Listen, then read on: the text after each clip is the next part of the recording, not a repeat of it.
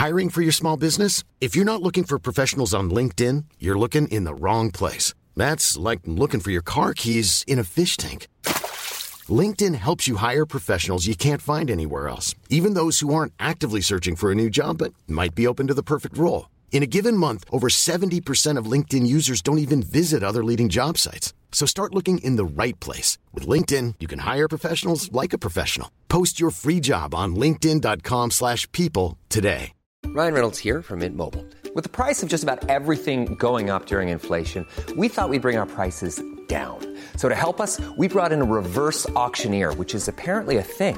Mint Mobile Unlimited Premium Wireless. How to get 30, 30, bit to get 30, bit to get 20, 20, 20, bit to get 20, 20, bit to get 15, 15, 15, 15, just $15 a month? Sold! Give it a try at mintmobile.com/switch. $45 up front for 3 months plus taxes and fees. Promo rate for new customers for limited time. Unlimited more than 40 gigabytes per month. Slows full terms at mintmobile.com. Hello and welcome to Slow News, the podcast where we look at what's driving the news, not breaking news. I'm Basha Cummings. In the past 4 weeks, Britain has passed through a catastrophe. Tens of thousands of deaths from coronavirus, economic obliteration, and a government struggling to provide testing, to provide protective gear to doctors and nurses on the front line, or to offer the public a clear route out of lockdown. The pandemic has hit this country hard. But there's another dimension to this that has made the situation even more bleak, and that is the tragic number of deaths in British care homes. These are places for the elderly and the vulnerable, where now an estimated 15,000 people have died from COVID-19. And reporters have rightly scrambled to report the crisis on the ground. But here in our newsroom, we wanted to take a step back. We wanted to understand this tragedy from the top down. How is this care industry run? Might that give us some indication as to why our care homes have been so badly hit?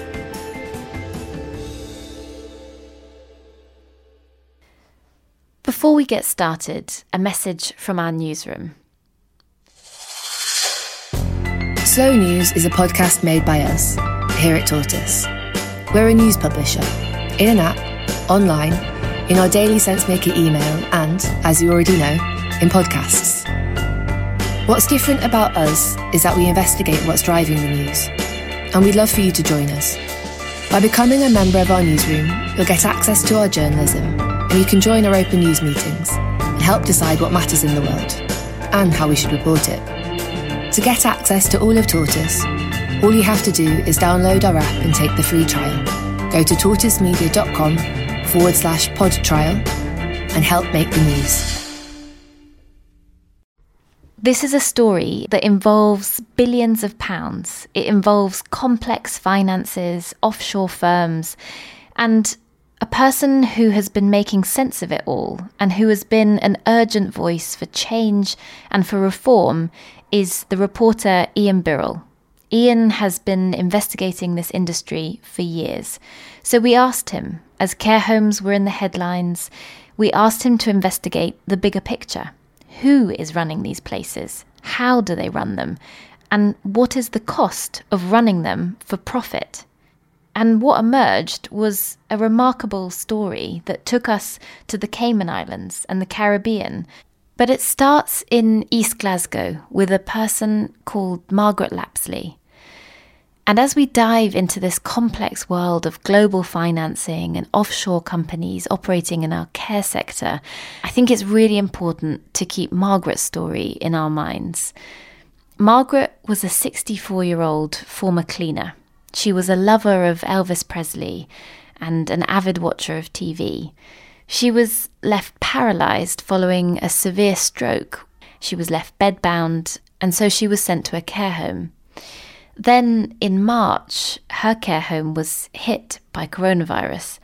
Her brother, James, usually would visit his sister about twice a week, but he had to stay away for fear of infecting her and for infecting their 87-year-old mother. He found out that his sister Margaret was suffering from symptoms of coronavirus on a Sunday, and tragically, by Wednesday, she had died. James was angry. He told a Scottish paper that he had regretted sending her to a care home at all. And the reason that this story is important is because it happened in a care home called Burlington Court. And Ian, why did Burlington Court catch your eye? What's interesting about Burlington Court is in a way that it's a very average place. It's owned by one of the big providers. It sits in a suburb of Glasgow in a sort of residential area. It used to be very working class. And it has up to about 90 people, which is on the big side for a home. And it's a very average place. It's not particularly good. It's not particularly bad. Some of the people were very well rated for its kindness. But early in April, it was the first one to be revealed to have been hit hard by coronavirus. And it emerged that 13 of its residents had died in 1 week, and a couple more later emerged. And this was the first time we really saw in Britain that the pandemic was going to hit care homes very hard. That was, of course, predictable. We knew that it would because of the nature of these places filled with vulnerable people, and because we'd seen it in Italy and we'd seen it in Spain, where absolute horrors had emerged from some care homes. What this has shown us is really that we have a social care system which is broken. We have a social care system which is not fit for purpose. We've known that for about 20 years in this country, but the situation has got worse. It's been ignored by politicians who keep promising to reform it. And suddenly, pandemic has hit it very hard, and it's exposing all the problems of social care. And what I've written about with Tortoise, and Tortoise has helped me investigate, is the fact that no one's really noticed what's gone on there, which is that it's been taken over, a lot of the sector, by some very large companies, often offshore, which are making a lot of money at the expense of very vulnerable citizens in our society. The homes have been getting bigger as these people have moved in on the sector. They tend to run bigger homes. And of course, if you have more people there, it's more cash efficient. It's more sustainable, in their words, for a big provider. But of course, it also is wrong, I think, in two ways. One, it's meant to be a home. It's less human. It's less homely. Who wants to live in an institution for 90 people? And the other problem, of course, is that if a deadly virus hits the country, and there's lots of people gathered together in places like Burlington Court, then you're going to get a lot more deaths. And sadly, tragically, that's what we've just seen in this country, and that's what we're continuing to see in this country. So, Ian, let's start with a key question, which is, how much do we know about the people behind some of the private companies running these homes? Talk me through who owns Burlington Court. The owner is a company called Four Seasons, who are one of the biggest companies in this country. At Four Seasons, we believe that feeling looked after is as much about creating a sense of home as it is about providing quality care. Four Seasons was set up in 1989 by a former hotelier in Fife, just after Margaret Thatcher got councils to put social care services out to competitive tender. Then it changed 4 times in 13 years among private equity firms. One think tank called it a pass-the-parcel game where each seller made a profit because the next buyer was prepared to pay more and cover the cost by issuing debt. Then in April 2012, it ends up with Terra Firma. Terra Firma acquired Four Seasons Healthcare, the UK's largest independent elderly and specialist care home operator, to lead this growing, changing sector. We are the largest owners of care homes in the UK, and we only have 5% of the market, so it is very fragmented, and we believe if we build a good platform, we are in a good position to act as a consolidator in the market. And they promised stability, they promised to end all the problems with debt, but it fell into debt, couldn't meet the interest payments, and is now in the hands of a Connecticut hedge fund called H2 Capital Partners. So it's got all these problems with debt. Now let's look a little deeper into the company. It has 181 companies in its structure, which is complex and opaque. They stretch from the Channel Islands to the Caribbean, and the parent company's in Guernsey. It's made operating profits before exceptional items of 74 million. So it's got high debts, it's got problems, no one would deny that. It's struggling, and yet it's still managed to hand its highest paid director almost £2.4 million over the past 2 years, for which there's accounts, and £10 million to all its directors over 4 years. And yet at the same time, this is why it's so stark, I think, what's happening. At the same time, it's currently advertising for care assistance in homes. Today, amid the front line, on the front line of a pandemic where they're risking their lives, it's advertising for care assistance at £8.73 an hour, which is 1p above the adult minimum wage. And in there, I think you see the problem we've got with this sector. Private equity, high debts, highly paid directors, lowly paid staff. With a company like Four Seasons, which has high debts, as you've explained, but still handing its executives high payouts, advertising at minimum wage, is the point that you're making in your reporting that it is a culture in this sector which has contributed to crowded homes, high staff turnover, that meant that these care homes were uniquely poorly prepared for any kind of crisis, let alone a pandemic? I think you got it in one. I think you got it absolutely right. What we've got is a sector that is being exploited by private equity and private firms who are taking a lot of the money. It's not just pay for the bosses, it's not just the debt, it's also the rents to companies within their structures, the consultancy fees. Behind the opacity of these companies, many are seen essentially as property plays, where one company owns the care home and the property itself, and another is running it, and there's all sorts of payments going between these companies. In fact, it's estimated that £1.5 billion per year, incidentally the same sum as the government has put in to boost social care, is lost in what they call leakage in this way. And that's money, of course, that could have gone to deliver better services, to pay and protect staff better. And it's not just Four Seasons. There are many other companies like them involved. And here, this is what really surprised me. In a cash-strapped sector, most often associated with rising costs and underfunded staff on minimum wage, there's actually a lot of money flying around. Given that just last year, Four Seasons were facing administration. Feeling looked after is perhaps not having the financial backers of your elderly care home going into administration. But that is exactly what happened today at Four Seasons. A large provider of care homes. I was amazed at the picture that Ian painted. It's a picture of a market flowing with multi-million-pound salaries. Who pay their boss more than £3 million in the last year. Even larger multi-million-pound payoffs. And that company paid off one person in the year before an astonishing £17.2 million because they'd found some what was called horrific abuse and treatment being meted out to residents in one Northern Irish home. And companies based offshore in Guernsey, Luxembourg, Jersey. And there are big names attached to these investment firms too. They include 3 billionaire Irish racehorse owners who are famous on the racing circuit. It is another win for JP McManus. This is turning out to be quite a fine festival. And as he spoke, you could feel Ian's passion and anger growing. Pittance. There is systemic and structural failure going on. And in my mind, it's exploitation. It's profiteering off the back of very old, very sick, and people with profound disabilities. And I find that not just unethical, but immoral. But the question that nagged me listening to Ian is any of this illegal? Well, I think that's a very good question. In Italy and Spain, we've seen criminal investigations launched into failures. And these places, if they are privately run, they have a duty of care to their people they're looking after.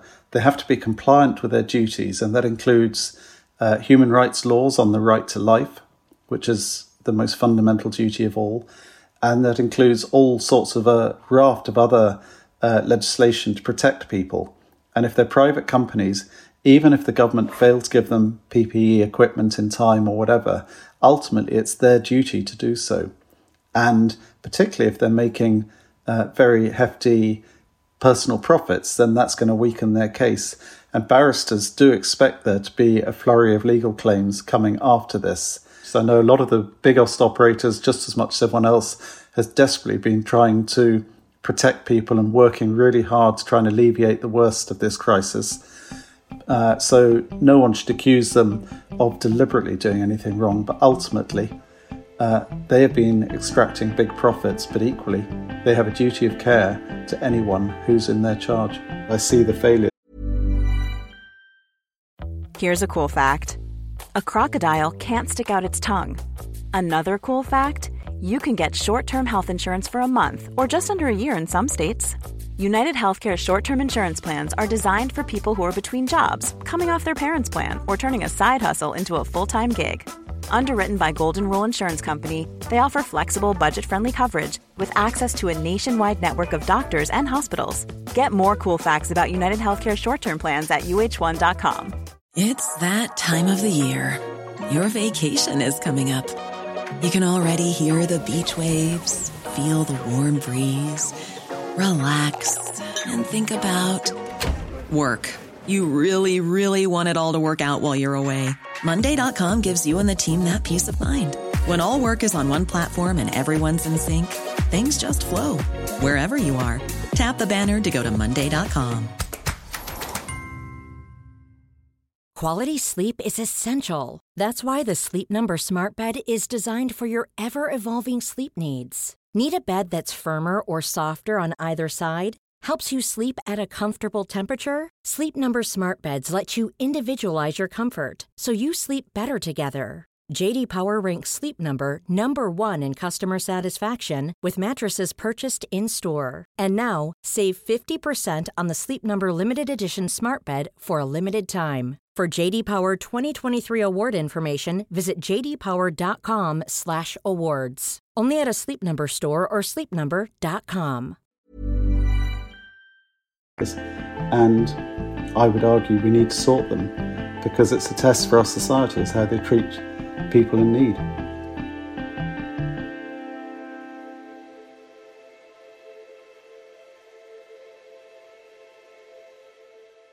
Ian, this story is more than just a reporting project for you, isn't it? It's personal. Well, certainly I came to this for very personal reasons. My daughter, who is now an adult, has profound and multiple learning disabilities. And so through that, I have seen the struggles that parents, all parents have in this situation, in essentially fighting the state and originally to get the services which all other people would take for granted. And then I have seen at very close quarters the care sector. We have a team of carers in our house now with my daughter, who has 24-hour care. And I've seen the problems of getting good staff, but I've also seen the difference that good staff make and how amazing carers are. It's a very hard job. It's a very tough job. It's a very compassionate job. I think it's not just about training, but it's about humanity and compassion and decency. And so from requiring full-time care for your daughter, how did you come to this part of the story? I studied and started hearing about stories of people being locked up with learning disabilities and autism, and did a campaign in a couple of newspapers which has led to 5-6 government inquiries about the scandal that people with autism and learning disabilities are locked up in homes run by similar types of companies to these. This is how I began to hear about these sorts of companies.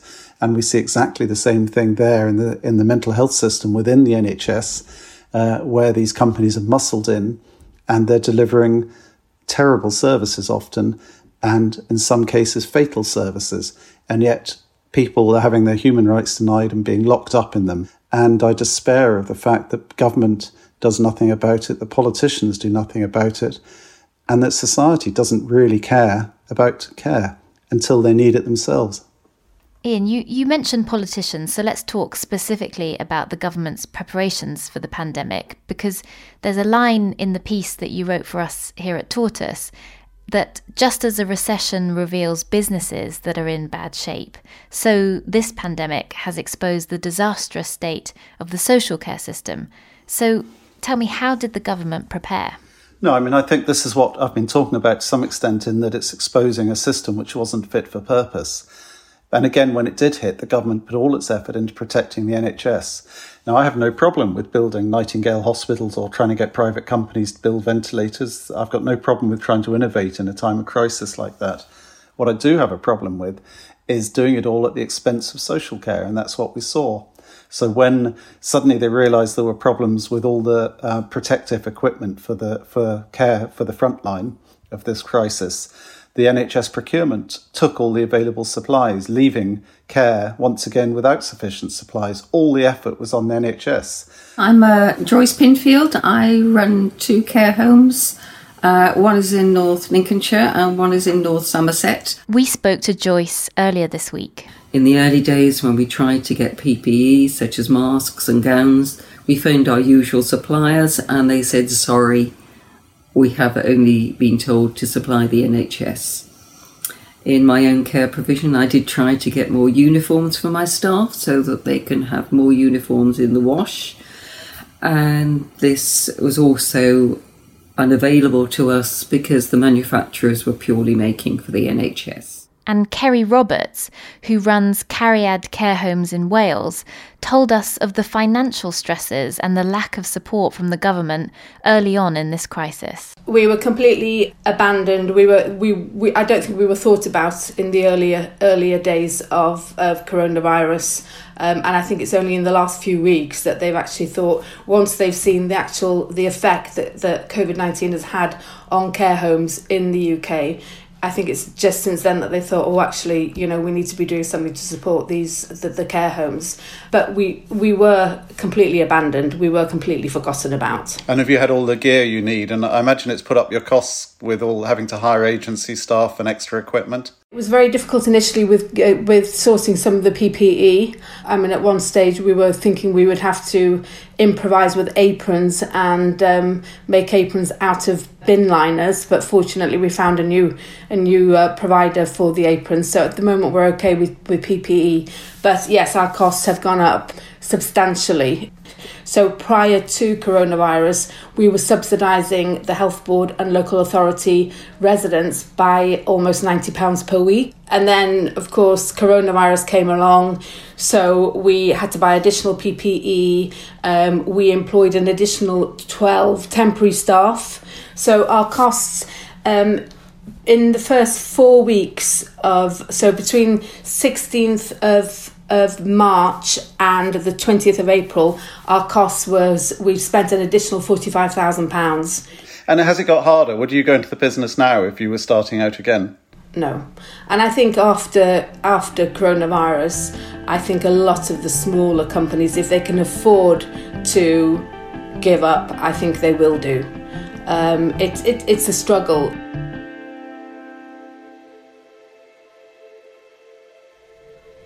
And Ian, this isn't a new political problem, is it? This is, as you say, decades in the making. I don't want them brought up in a country where the only way pensioners can get long-term care is by selling their home. The dream of a national care service to take the fear out of old age. This is a personal priority of mine, and it's got an ambition to match. And what we set out in our manifesto is a long-term plan for actually securing a sustainable future for social care in this country. That we will fix the crisis in social care once and for all with a clear plan we have prepared.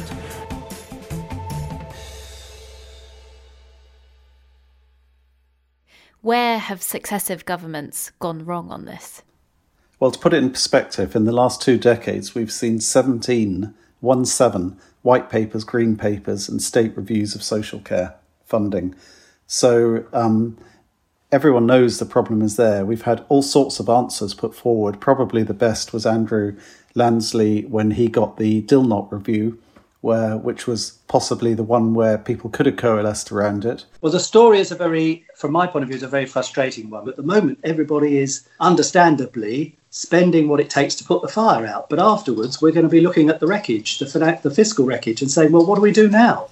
So Andrew Lansley, the former health secretary who Ian spoke to, commissioned the Dilnot report in 2010. That report proposed some key changes to social care, the biggest of which was a total lifetime cap on the amount that anyone should pay for the care that they receive in their lifetime. He suggested £35,000 at the time should be the cap. Andrew explained to Ian how he believes the system can be fixed. I think from my point of view, I am much more aware that there needs to be a business model which, clearly there will be a proportion of older people who have effectively no assets and insufficient income. and local authorities should be responsible for supporting them. For many others, and I'm not sure I yet understand how it can be otherwise, the principal asset is their home. They have equity. It's the largest single source of equity probably in society, and it should help them to pay for their care. And the Dilnot proposition was, I think, still a perfectly reasonable one, that we have a society in which there's a great deal of insurance. People insure their homes, they're against fire, they insure their cars, they insure their lives, they insure their dogs, cats. But for some reason, nobody seems to have been able to establish a model for how they can insure against the potentially catastrophic costs of long-term care. And what Andrew said, which I think is still perfectly true, is that if we could cap the cost, we would create a potential market for insurance. And the Dilnot plan, actually, it also has the merit that until quite recently, the Labour Party and the Liberal Democrats said that they could accept a plan based on Dilnot as long as the cap was set sufficiently low so as to make the insurance attractive and the obligations that people had to meet not onerous. And the government, perversely in my view, said we can't bring forward any proposals because we must have a cross-party discussion first. Well, we don't appear to have had the cross-party discussion, and the cross-party agreement was available to them and has been for quite a long time. Do you think we might be pushed into action after this crisis, or do you think it's just going to go back onto the back burner again? No, I think we will be pushed into action. I mean, I hope it isn't that we have to have action because of a fundamental breakdown in the sector. But the sector is right at the edge. So they do need something to happen, and they need it to happen quickly. Well, that brings me perfectly to my next question, which is, from your reporting and from your personal experience of care homes and carers, what do you think needs to change so urgently? If we think of, the only silver lining from this pandemic and this lockdown is that we might be able to rebuild a slightly better society, how would you like to see the care sector changed? Well, obviously, all the talk is always about money, and money is a big part of it. Care is expensive, good care is expensive, and we need to fund care properly, and we need to find a way to do it. But it's not just about money. Money is only a part of it. I would argue that it's really about respect, and it's about humanity. It's about respect for people who might be less fortunate than us, who are in need of care. It's respect for carers who are doing some of society's most difficult and toughest work. And that sort of respect only comes by valuing them properly, by paying them properly to do the job. And equally, if you have respect for such people, then I think you don't allow them to be milked in the way they are. You don't allow vulnerable people to be seen as cash cows, to be milked by offshore companies. I fail to see why taxpayers should fund any company which has its headquarters based in a tax haven. I just think that's wrong. Denmark has shown that they're not bailing out companies now who are based in a tax haven. I think no state spends about, 40-ish% of GDP. The state has power. The state could stop tax avoidance in some sectors if it was to use its muscle and just stop paying people who are tax avoiders. The state also has a role to properly crack down on it, but it's about empowerment at the end of the day. It's about people. It's about people doing the work, and it's about people who are being cared for. And they and their families, I think, should also be empowered, whether through running the budgets where they want to, or through having a proper system which doesn't rely on homes that house 90 people, but actually has them at the heart of the community. But ultimately, of course, it's our society that needs to change. It's society that needs to bring into its fold rather than exclude the very old and people with learning disabilities and people with disabilities. Society needs to accept them and accept their humanity, because at the moment I fear that it's not just that the social care sector is the second-class public service. It's also that people with learning disabilities, people with profound disabilities, and the very old are second-class citizens in our society. And that, I think, is what's really been exposed by what we're seeing now. Ian, thank you very much. Thanks a lot. Thanks for listening today. If you've enjoyed this podcast, I think there's a really good chance that you'll enjoy all the other journalism that we do at Tortoise. We publish articles that you can read through our app or online, and we're an open newsroom, which means that there are a whole load of editorial meetings that you can join in on from wherever you are in the world. You can shape our journalism and the stories that we tell. So all you need to do is get our app, and you can get access to everything that we do. Just go to tortoisemedia.com/pod trial for a 30-day free trial. And I have to say, just as importantly, if you like this podcast, please share it or give us a review. Thanks, and see you next week.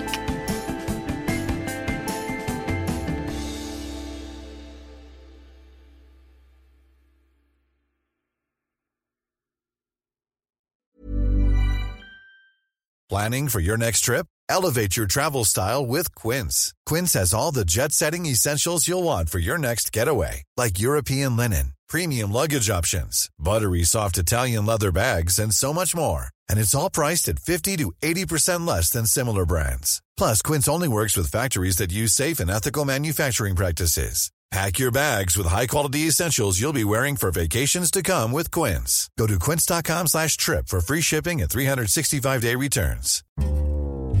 Hello, I'm John Curtis. And I'm Rachel Wolfe. This week on Trendy, the monarchy. A year after the coronation, and as King Charles returns to work, what do we think of it? And how has that changed over time? To listen to the episode, search for Trendy on Tortoise News wherever you get your podcasts, and follow the feed to make sure you don't miss an episode.